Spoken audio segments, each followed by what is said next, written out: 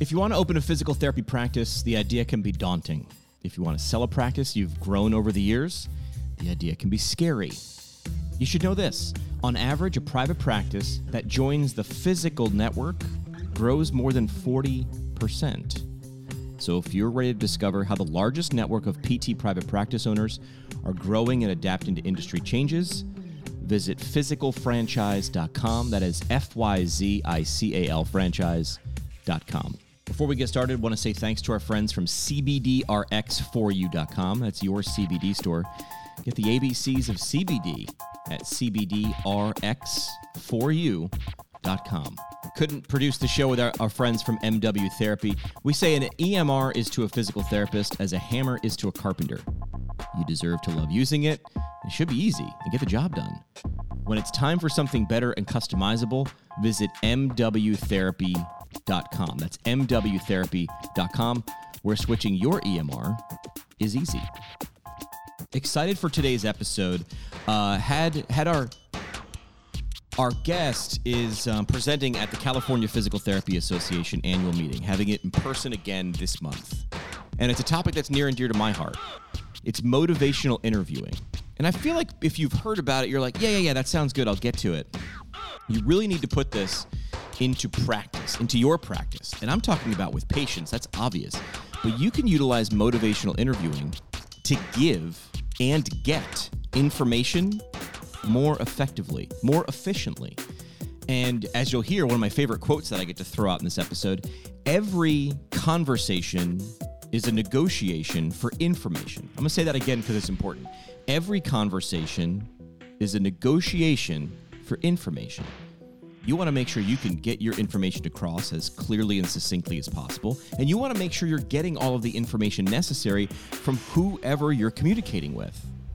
Well, motivational interviewing, the topic we'll get into today with our guest, is the tool that can help you do that professionally, personally, anytime you're communicating with, humans. Without further ado, let's kick this episode off. We talk PT, drink beer, and record it. This is the PT Pintcast. John Sievert on the show. John, the first thing we do is we always say cheers. It's kind of our thing. We say cheers. So cheers to you. Cheers. Cheers all the way from California. Where in California are you, John? Well, I am in Northern California, up in the little town, Grass Valley, the Twin Cities, Grass Valley, Nevada City. We're kind of right between Sacramento and Lake Tahoe.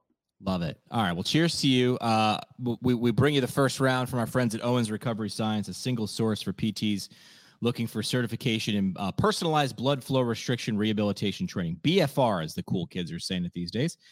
Find them at owensrecoveryscience.com. We're actually going to be doing a live podcast. We're getting back to doing live podcasts at Sacred Heart University coming up in a couple months.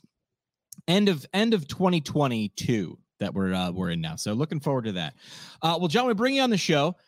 You're in California. Don't rub it in, because we're starting to do fall here, and I'm drinking a summer shandy because I white knuckle summer. I hold on as tight as I can. Absolutely. Until I have to let go. Yeah. But you're giving a presentation. You said that you want to be the voice of what? How do you finish that sentence? What is your kind of mantra? Yeah, my mantra is I'm the voice of getting people out of chronic pain. You know, I love to help people, empower them to get them out of pain. And it's just I've done like my pretend TED Talks on using words that heal, not words that harm. I talk a lot about when I teach all over the nation about, just the words we use and how damaging they can be. Right. And so we've got to change that dialogue, everybody, and even us PTs, we're pretty guilty of it. Yeah. It's funny how you can, and because obviously we talked before we hit record, my media background makes me obviously love words. If I didn't love words, I'd be in the wrong profession. Right. And I remember the first time someone pointed this out, I was probably still in college, and someone said, it was a professor talking about, it wasn't pain, but it was about how you can angle a word. You can come at it from a different way. And he said, well, look at the two words write-off and loophole. If you agree with whatever that tax benefit is, it's write-off. It's right. But if you don't agree and someone else is taking advantage of it, it's a loophole. They found a loophole in the system. They are cheating the system, and I don't like it. So I'm going to use that word instead. But you're right. Words that heal, words that harm. How did you first come across the importance of words? And then how did you start to incorporate? Like you had to unlearn and unteach before you went and relearn or learn something new. Yeah, some of my new mentors that I did a couple years ago, I remember him saying to me about 4 years ago, "Hey, John, I'm just treated one of your patients, and he was doing everything wrong. He was holding his gut in tight, and he was protecting his spine, and he was doing everything. I had to, unteach everything that you taught him." And I'm like, "Oh, dude," I go, "Well, at least I'm going to explain that I'm okay with knowing that I made those huge mistakes." Right. So that was one of the things that I did. But I think us PTs do that a lot. And one of the big things where I heard it was I went to school and got my postgraduate training. I spent 2 years in Perth, Western Australia. Cool. And when I was there, I had the best class that you could ever imagine. So my classmates, there was a class of 12 of us. This was 1990.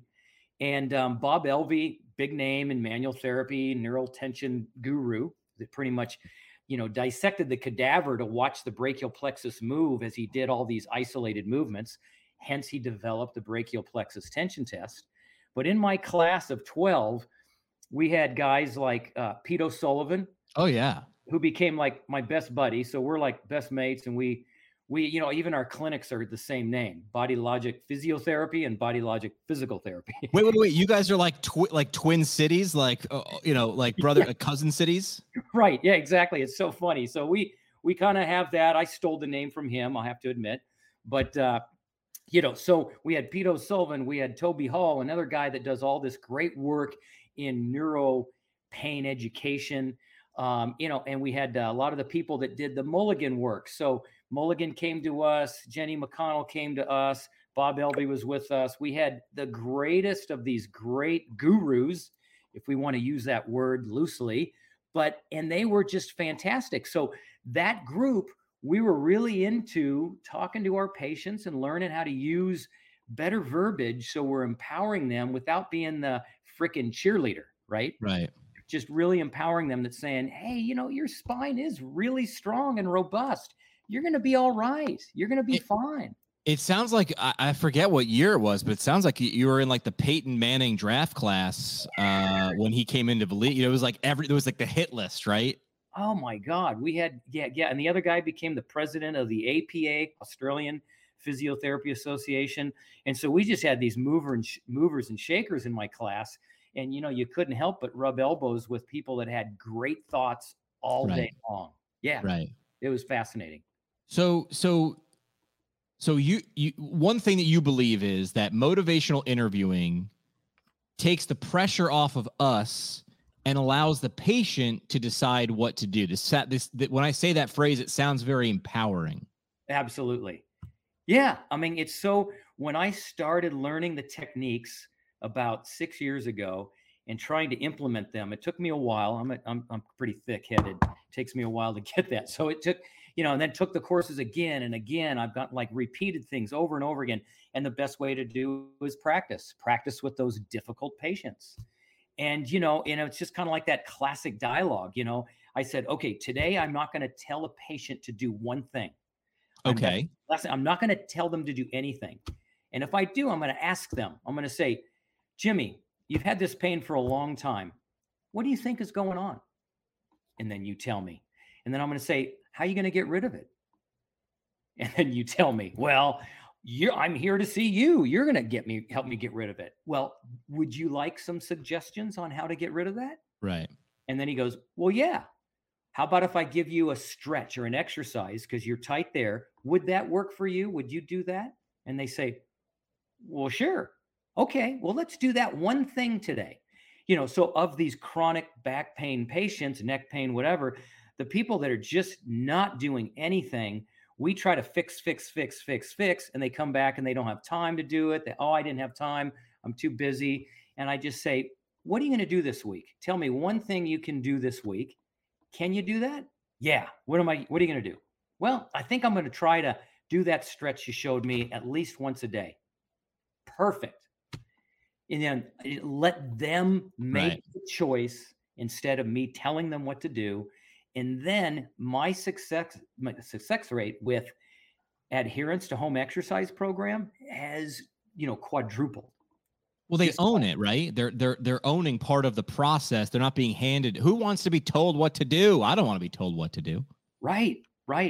And this is how you get rid of pain, and how that interweaves with the cognitive functional therapy that I've been learning and using as well, is not telling them what to do, finding out what their belief systems are, and then asking them what they want to do. They pick and choose what they want to do, then getting our hands on the patient to feel how they're using their muscles, making those changes, hence cognitive functional therapy.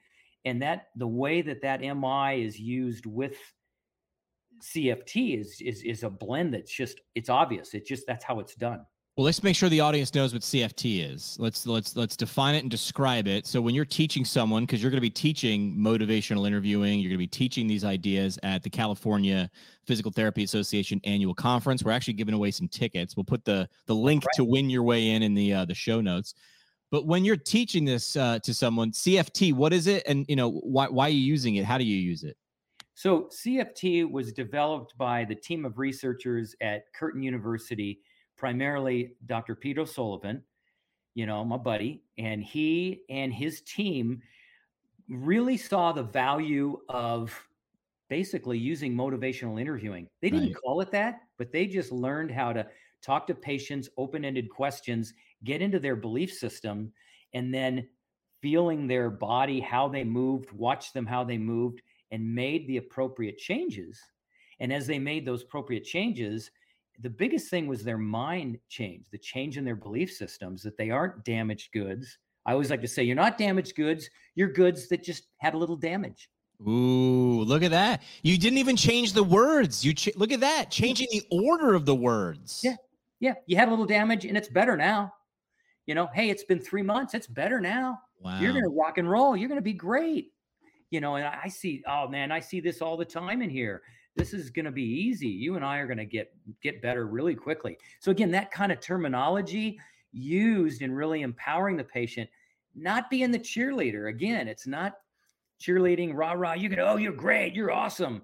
That's bullshit. They don't want to hear that. And they see right through that. They do. They see right through that. And they're kind of going, yeah. And then that's just going to be the same old thing they've heard over and over again.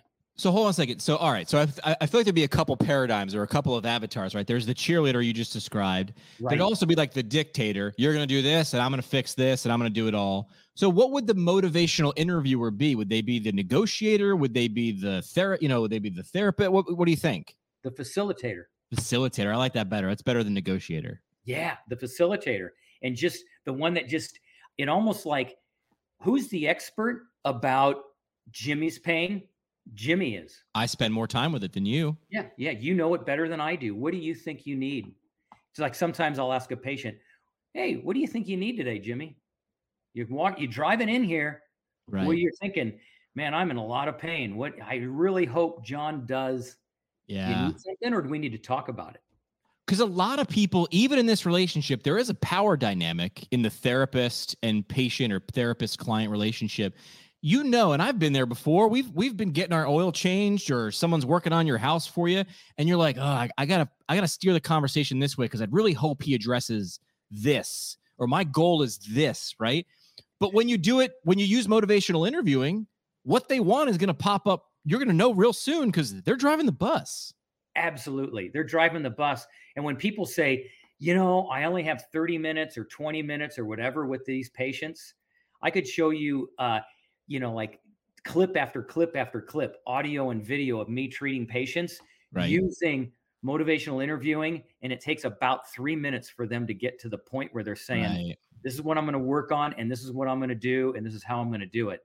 And say, I think that's a great idea. And, instead of going, yeah, let's kick some ass, it's like, I think that's a great idea.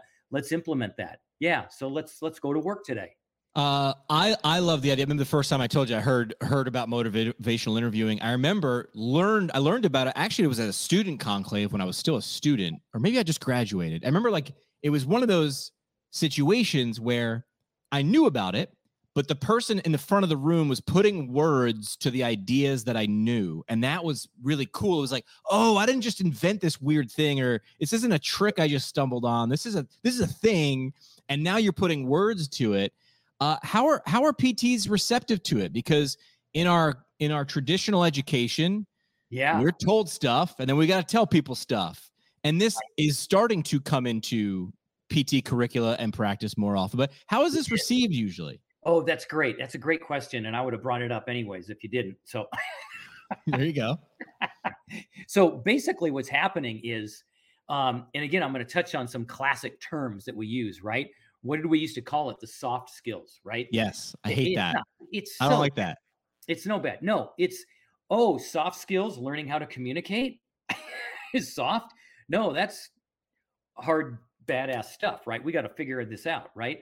So it is not soft skills. It is skills. And they are the primary skill, that patient interview. That patient walks in that office, their impressions and their beliefs about if they're going to get help or anything starts as soon as they walk into your clinic. So the motivational interviewing allows you to, speak with the patient so that you're getting to know it. We call it the patient-centered approach, right? Get the information from the patient. And, back in 2001, the APTA wrote a paper in their clinical practice guidelines, in their paper that, cognitive behavioral therapy done for patients with seeing psychologists, that physical therapists are in the perfect, this was 2001 paper, in the perfect arena to help patients with musculoskeletal problems to deal with behavior change according to their musculoskeletal problems. So not only has the APTA accepted that and then stated that in 2001, it is slowly becoming more and more popular because people are reading work from Pete O'Sullivan and his team, and they're doing the soft skills, if you will. They're learning how to treat the patient from the patient's perspective. And it's the first real approach that we can call it. So basically it was the CBT, cognitive behavioral therapy, of the psychologist. For a physical therapist is really CFT, cognitive functional therapy. How do they learn how to talk to the patients? You learn motivational interviewing skills. Now it's getting more and more. I teach in 2 programs, the Kaiser Permanente Fellowship Program in Northern California and Evidence in Motion. And I am a weekend intensive instructor. And I've been to Utah and Idaho in the past month. And these guys are open. They're open. Right. The therapists, the manipulators, they like to manipulate things and they like to learn how to talk. They want to be the experts at everything. Right. So if there's we actually have program chairs listen to this show. I'm shocked. If a program chair, a professor was listening right now, what would your elevator pitch be of why motivational interviewing and CFT you got to find room for it. You got to you got to put this in there. What would you say to them? Chronic, persistent back pain is the biggest amount of money being used in the world. Chronic pathology, chronic pain. And if you can't understand and learn how to talk to them and treat them, a lot of money is being wasted, and a lot of people are going to continue to be in pain. It's the biggest amount of money that we put out chronic pain behavior, for chronic pain behaviors. So it's huge. It's money. And it's fun. I mean, I tell you, my patients, some of my visits are, half hour. I treat on the half hour and on the hour evaluations. I have a very fast moving clinic with 6 therapists, and we are many times I'll be in there with a patient and it's talking all day. It's the whole session is talking. And it's funny how they'll say, God, I know we didn't get anything done. I know you got to get to your next patient, but I got to tell you, I just feel so much better after the way you talk to me. I know we didn't do anything today, but I feel better. So we must have done something. We got some things done. Yeah. And if you're able to learn something to use later, that's still getting some stuff done. And that's the one I get to say, what did you learn today? Always recap it. What did you learn? What was the take home message for you? Why do you feel so much better? Yeah. Well, Why do you think that is? you really told me how my discs aren't damaged. They're just, we get these little creaks and cracks, and we got it, and it's this problem, and it's going to get better. It's already gotten better, and I'm going to be okay. And I'm going to be okay. I told this story about, kind of why I left radio, and I sort of fell out of love with it. And also I think the smartphone definitely changed. Hey, if you don't have to be geographically close to a thing, and then you can listen to things from everywhere. And one part of my story of not why I left radio, but why I chose to come to physical therapy was you and I have a link as well, a commonality. We're both Ironman triathletes. Oh, sweet. What year did you do yours? I did 2010 Lake Placid and 2012 Wisconsin. And then I've done a bunch of 70.3s. Nice. Up and down the East Coast. But Ironman and triathlon actually played a role in me coming to PT and motivational interviewing. So buckle up. Are you ready? Yeah. So I'm training for my first Ironman triathlon, and I'm riding out this place called Harvey's Lake in Pennsylvania. And it was like, people would meet at the pizza place, and we're like, wheels up at 5:15 and hang on for 2 hours, 3 hours to the pack, right? And one of the rides was organized by this guy, and I just knew him from the cycling community locally. And afterwards of call, what do cyclists do when you park at a pizza place? When you're done cycling, you go inside for pizza and beer. And this guy would sit at the head of the table. He was kind of like, the old salt of the earth guy, and he was in charge. Everybody knew him. People would inevitably walk up to him, and they would always kind of like, hey man, my hips hurt. What do you think about my hip or my knee or my shoulder?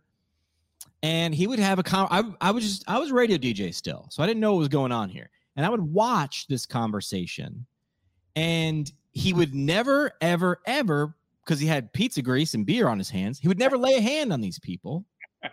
But I would watch their posture go from kind of being like, hey, man, my shoulder, my back. And by the time they were done talking, inevitably, from my point of view, they were kind of sitting taller. And I remember just one time being like, what kind of voodoo is this stuff? I got to find out about this. And he's like, well, I'm a physical therapist. And I'm like, and that started my wheels turning, not on purpose on his part, not consciously on my part. But I remember thinking, gosh, if he can do that, I want to learn that. So, but what we were witnessing was either if he didn't call it motivational interviewing, he was definitely doing something like that. Yeah, he was doing it. So I thought that was a cool parallel when I read a little bit about your bio, is that I was training for my first Ironman then, and I was watching somebody over beers and pizza perform motivational interview. And that actually was a spark for me going, that seems like a cool way to spend your day, helping people, and you talk. You talk. I love it. That's great. I got a funny story. I was showing my motivational interviewing instructor, this guy, Steve Malcolm Berg Smith, out of Larkspur, California, above San Francisco. And I said, Steve, I got to show you this guy. And I showed him some video. I got all this video of Pete and I treating patients. And I showed him Pete O'Sullivan treating a patient. And he just smiled, and he's shaking his head, and he goes, wow, he does motivational interviewing beautifully. Who did he learn that from? And I said, he learned it from himself. He just figured it out, how to listen to the patients and make behavior changes by asking them what they're going to do. And then he just kicked back and he smiled, and he goes, some people they just got it. Well, some people peel the onion, right? Like they're just sitting there going like, hey man, I've tried to solve this 100 different ways. So you know what I'm going to do? Some people would go, I quit and I'm just going to do nothing or whatever. I'm going to do the next best thing. And then some people just honestly sit there and they go, all right, blank slate, square one. Yeah. Empty dry erase board. Let me just start by figuring one thing out. And when I figure one thing out, let me figure the second thing out. And look at that. Talking to someone actually unlocks them. I call it, I should patent this or trademark. I don't know the difference. When I teach people how to podcast or create a podcast, but interviewing people on a podcast is very similar to interviewing people in a patient situation. And I love the parallels between communications and PT. Yeah. And I tell people, I want you to picture an onion, one of those big old onions, right? And where do you start peeling the onion? There's really no beginning. You just pick a spot, you dig in, and then from there, if you wanted to, you could peel the whole onion without cutting it, right? You got to dig in somewhere. You got to pick a spot. And every layer gets a little bit deeper, right? We say we get deeper with someone, and an onion getting deeper. And if you try to skip to the center by cutting your way there, you're going to cry. No good results from that. You're going to get tears, right? And what's at the middle of an onion? Well, there's no seed, there's no pit. The purpose is the onion. The purpose is the journey. The purpose is the unpeeling. Oh, that's good. Yeah. So yeah. My onion analogy holds, and I thought you would appreciate that. It does. That's totally cool. Yeah, because it's not the holy grail. Nope. You've created, you've unpeeled the onion, and to me, it'd be like, what's not a palatable thing, but understanding. Understanding. You get to the and now you have different directions to go in. Yeah. And you talked about words. We were talking about words that hurt and harm before. Recently, the conversation around words got to taking a patient history, versus receiving a patient history. Because taking, I mean, who I got taken for $20 over at the track last week. Like, nah, nobody likes to be taken. Or I got. Taken is kind of has that negative vibe to it. It's like, I'm actually busy. I'm receiving this patient history right now. I'll be right with you. That says something different, because that also says you got to do more work than me, because I need to hear this from you. I am here to, and I am receiving this. I am here to serve you. So I like that word change. That's great. Yeah, that's great. Exactly. It's just that the semantics of the things that we teach now is making a big difference in our fellowship programs.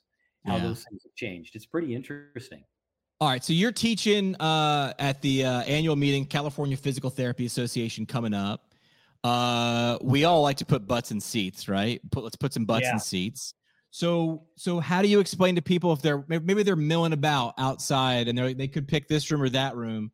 What would you tell them that they'd be able to do after they took your class and listened to you? Or what are they able to do with that on Monday morning?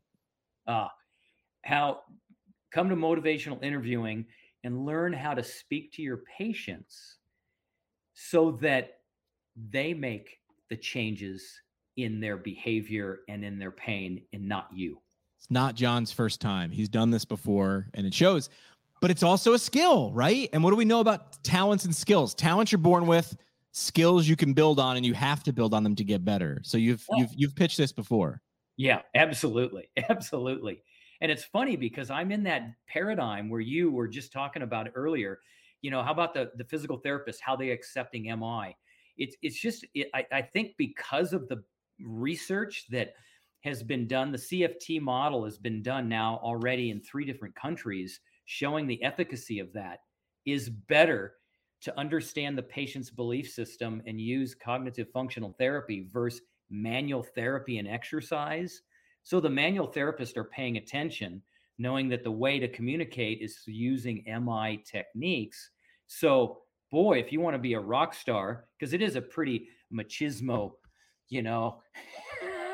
chest bumping. Yeah. I have to say this term. It's a dick slinging match, right? Yeah. It's tough. It's rough, and it's one of those things that it's like, if you learn how to do motivational interviewing.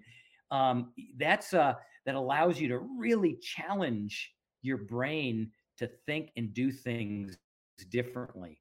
I know that when I'm treating those patients, and every room, 10 treatment rooms in my clinic, I've got a box of Kleenex. And as soon as you ask them saying, something else is going on. I don't know, man, you're not getting any better. What do you think is going on? Is there anything happening at home that's really, and don't say it's depressing you, that's really worrying you? I see a lot of worry. Yeah. And then all of a sudden and then kaboom, grab the box. And I just give it to her and I say, let her rip. Now we're getting somewhere. Yeah. And I say, tell me. Again, classic. Tell me more. How's that make you feel? Yep. Oh man. And then again, that reflecting and then saying like, ooh, yeah, that's a lot. Just reflecting. And then forward conversation going, I can see how that will make you not want to do any exercises. Yeah. Some of the best questions, I heard a great interviewer say, some of the best questions aren't questions. No.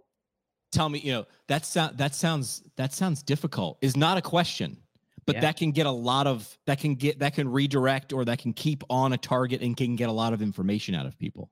Exactly. Now, what you just said there is that's an affirmation, right? All reflections are reflections, but not all reflections are affirmations. All right. Do that again. Yeah. You did a reflection that happened to be an affirmation. And so an affirmation keeps the conversation going in the right direction. And that's what you just did, is you said it in a way that you're kind of guessing that what they're saying. It's kind of like, oh, I hurt my back. It's killing me. I don't want to do that again. Boy, I sure don't know what I'm going to do in here, but I sure don't want to feel bad again like I did when I had to fall down on the concrete. Right. Wow. You don't like being on the concrete for an hour because that was intense for you. Yeah. And so that's an affirmation, getting it, accepting what they said, reflecting what they said, but keeping the conversation moving. And they say, yeah, not only that, but whatever. And they keep going. Onion. Have you ever heard Chris Voss?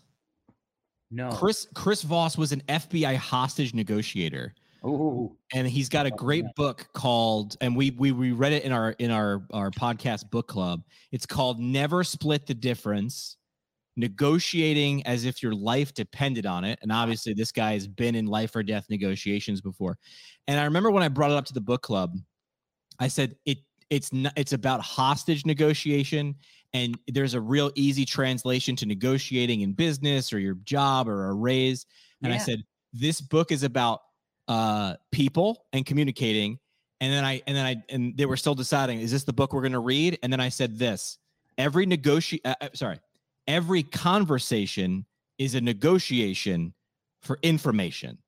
Right. Everyone, with your spouse, with a stranger, with a patient, with a boss, you are negotiating for information. And that's when everybody was like, oh, then that's every interaction I have with a human. And I go, yep. And we read that book, and it was pretty well received in terms of, well, first of all, I thought it was a well-written book. He starts every chapter with like, okay, so here we are at a bank in 1997, and the guy's got a hostage situation. So it's like, boom, drama, tension. But then he shows these skills that he used, and then he shows you like it's not only applicable in a hostage situation, because there's a human who is nervous or scared on the other end of that phone. And the book title, Never Split the Difference, he's like, listen, I can't say, hey, you got John's got 10 hostages. How about John, I take 5, you let 5 go, you keep 5, and we'll call it a day. You can't split the difference because it was high stakes. But what he said was, there's always a way. And the goal was, how do I get more information out of this person? I can't just yell at him and tell him to put the gun down and come out. That ain't going to work. That could have dire consequences. So that book was fantastic. I felt a lot of motivational interviewing, but also a lot of psychology. Yes. How can I show this person? He used this great term, tactical empathy, which is like, tactical, you think like advanced and active and forward aggressive, and empathy, which is like the opposite. But he said he employed tactical empathy. And really, it had MI and motivational interviewing all over it. All over it. Exactly. That's what they call it. MI is empathic thinking, empathic listening, and then being able to, relay it back. Probably one of the most powerful things in that is summary statements. Being able to say, all right, let me see if I got this right, Jimmy. Yep. You hurt your back in 2010 training for an Ironman. You did this, you did that, and you go through everything step by step by, chronological order. You've had lots of physical therapy, lots of injections. You've had all these things going on, and you are frustrated. You are pissed, and you're angry, and you're in here. You don't want to be here, and you just want some help. Did I get that right? Did I miss it? And then did I miss anything? Anything you want me to add? But I love that. Did I miss anything? And then anything else going on? And again, that's in the, did I miss anything? Well, yeah, and then out of the blue, this happened to me about a month ago, out of the blue, yeah, I need to end my marriage of 30 years and I don't know how to do it. If you don't think that's affecting that person, Right. you're not paying attention. Right. Yeah. But you're not going to get that on an intake form. Nope. That's not going to show up. No. Yeah. And he goes, "You got any advice for that?" And I go, he threw it right back at me. And I was like, well, that's heavy. Oh my God, that is heavy. Right back. Man, I can understand how you feel. So body language is just like, wow. Okay. Well, I don't know, man. You got me. I don't know what to say. That's okay to say that. And they know that, right? I mean, that's a question because they don't know what's going on. Yeah. And then just, what are you going to do?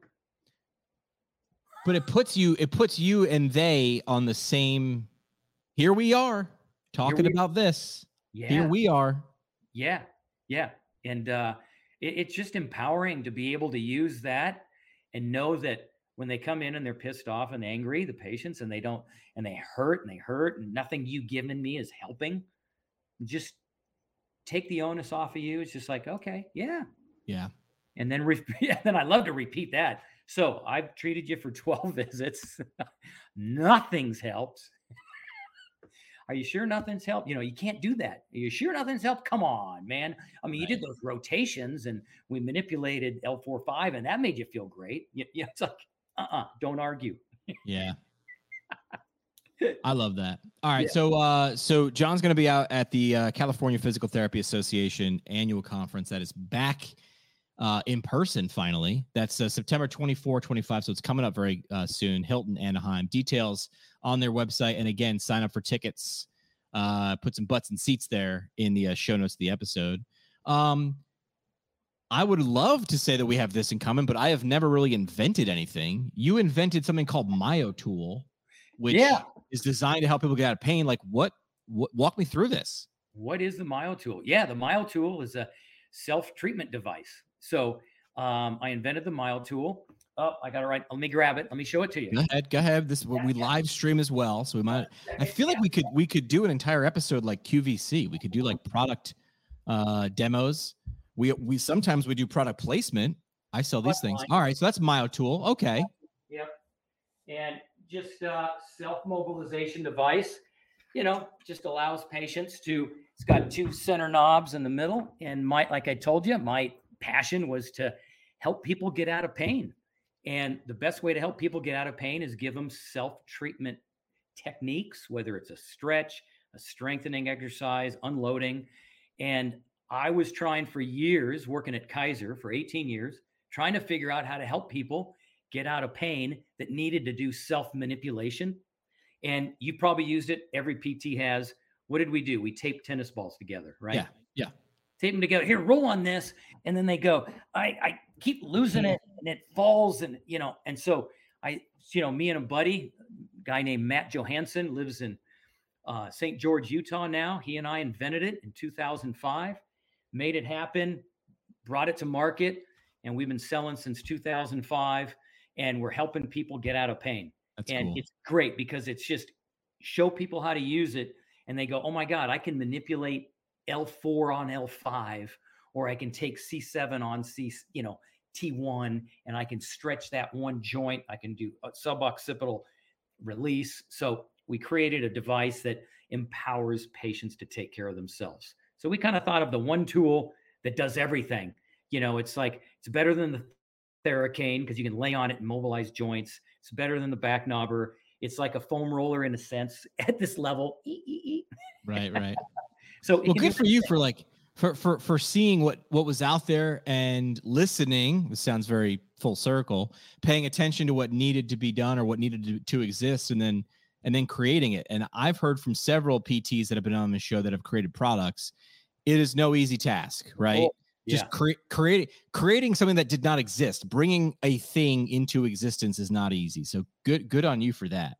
Right. And it's a work in progress, but it's so much fun to help people, help themselves. So they can make it happen. Yeah. All right. Yeah. We have a tradition on the show. It's called 3 Questions. Are you ready for 3 questions? Ready. All right. It's brought to you by our friends at Jackson Therapy Partners, providing awesome adventures in patient care for physical therapists who care about where they're going. Travel Physical Therapy. Find them online at jacksontherapy.com. I always like to start with a who question. Who is someone the audience should follow to learn more about the topic today? We'll say motivational interviewing. You mentioned Pete O'Sullivan. Is there anybody else you'd say, hey, this idea, this person deserves some more attention? More a shout out. Yeah. The two inventors of it, that promoted it, that started it. And that would be Dr. Bill Miller out of the University of New Mexico and Steve Rolnick out of the UK. So these two guys, it's a cool story, but basically they figured out motivational interviewing when they were doing research in psychology. They're psychologists, and figured out that the most empathic therapists that were implementing programs, that were listening, there were ones that got the best results. Right. And then when they challenged it, they saw that continued to happen. And even just sending out quite interesting, sending out a survey to the community, a drinker's checkup. It was called the DCU. And what it was a little survey that went out to the community that said, it's, a thing for drinkers to take this survey to see how you're doing, to see if you think drinking is a problem for you. Well, a majority of the people that took the survey stopped drinking. Wow.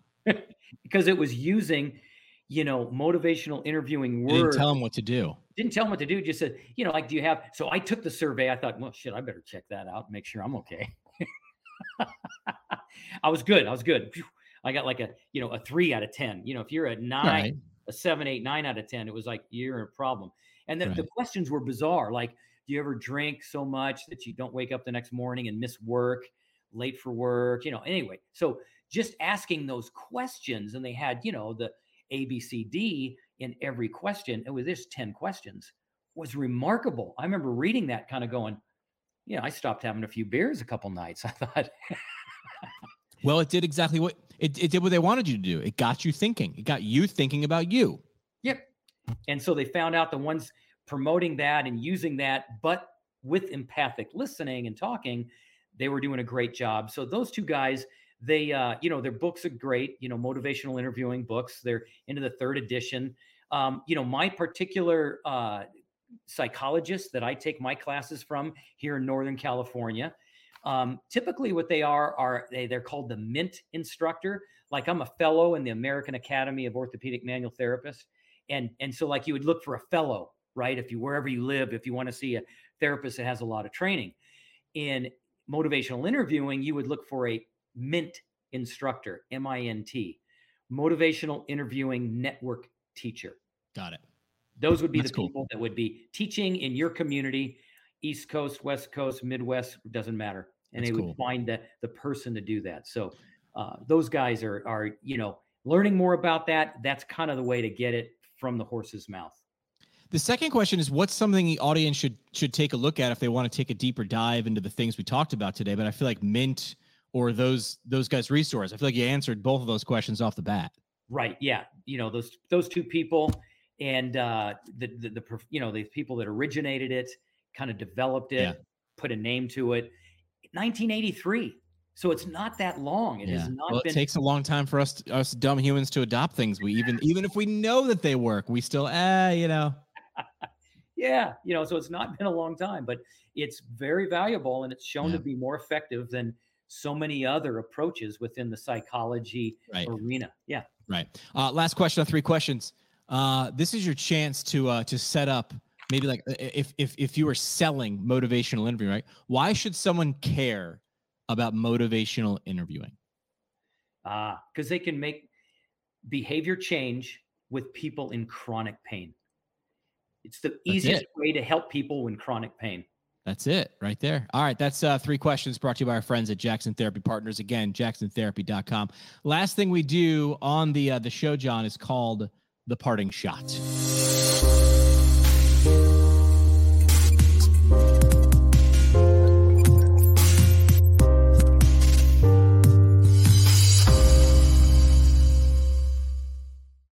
Parting Shot brought to you by our friends from the Academy of Orthopedic Physical Therapy. Find them online at orthopt.org.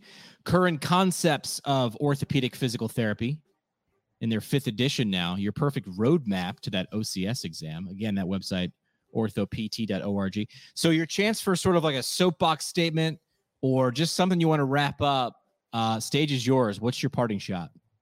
My parting shot, learn motivational interviewing.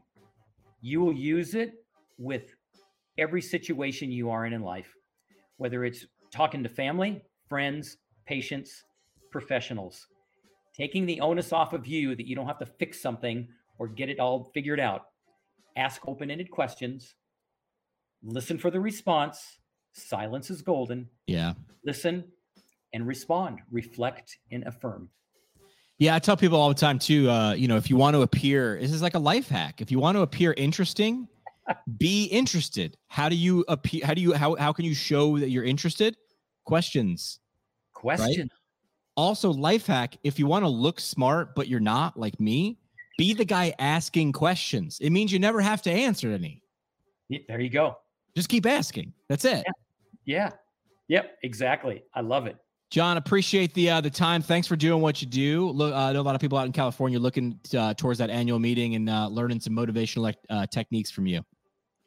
Yeah. And thanks. And I'm also going to be teaching down in San Diego at AUMP conference in October, at the end of October. Pretty good spot. Pretty good spot to be in October is San Diego. Exactly. So I get to do the motivational interviewing class as well at AUMP. All right. Maybe we'll catch up at CSM when that comes to San Diego in February as well. Exactly. Yeah. All right, John. Appreciate your time, man. Thank you so much. All right. Enjoy. Like what you hear? Tell a friend or leave a review on iTunes or Google Play. The show today is brought to you by the Brooks Institute of Higher Learning, an innovator in providing advanced post-professional education. The Brooks IHL offers 7 on-site PT residencies, including orthopedics, women's health, geriatrics, pediatrics, sports, and neurology, as well as a neurologic OT fellowship, a competitive OMPT fellowship, and a speech therapy clinical fellowship. Therapists that complete a residency or fellowship through the Brooks IHL will markedly advance their knowledge and skills in a specialty area of practice. Learn more about how a residency or fellowship can help you advance your professional development at brooksihl.org. Our home on the internet. PTPintcast.com. Created by Build PT. Build PT provides marketing services specifically for private practice PTs. From website development and hosting, providing content marketing solutions for PT clinics across the country. See what Build PT can do for you today at buildpt.com. The PT Pintcast is a product of PT Pintcast LLC. It is hosted and produced by PT Pintcast CEO Jim McKay and CBO Sky Donovan from Marymount University. We talk PT, drink beer, and record it. This has been another pour from the PT Pintcast. The PT Pintcast is intended for educational purposes only. No clinical decision-making should be based solely on one source. While care is taken to ensure accuracy, factual errors can be present. More on the show at ptpintcast.com.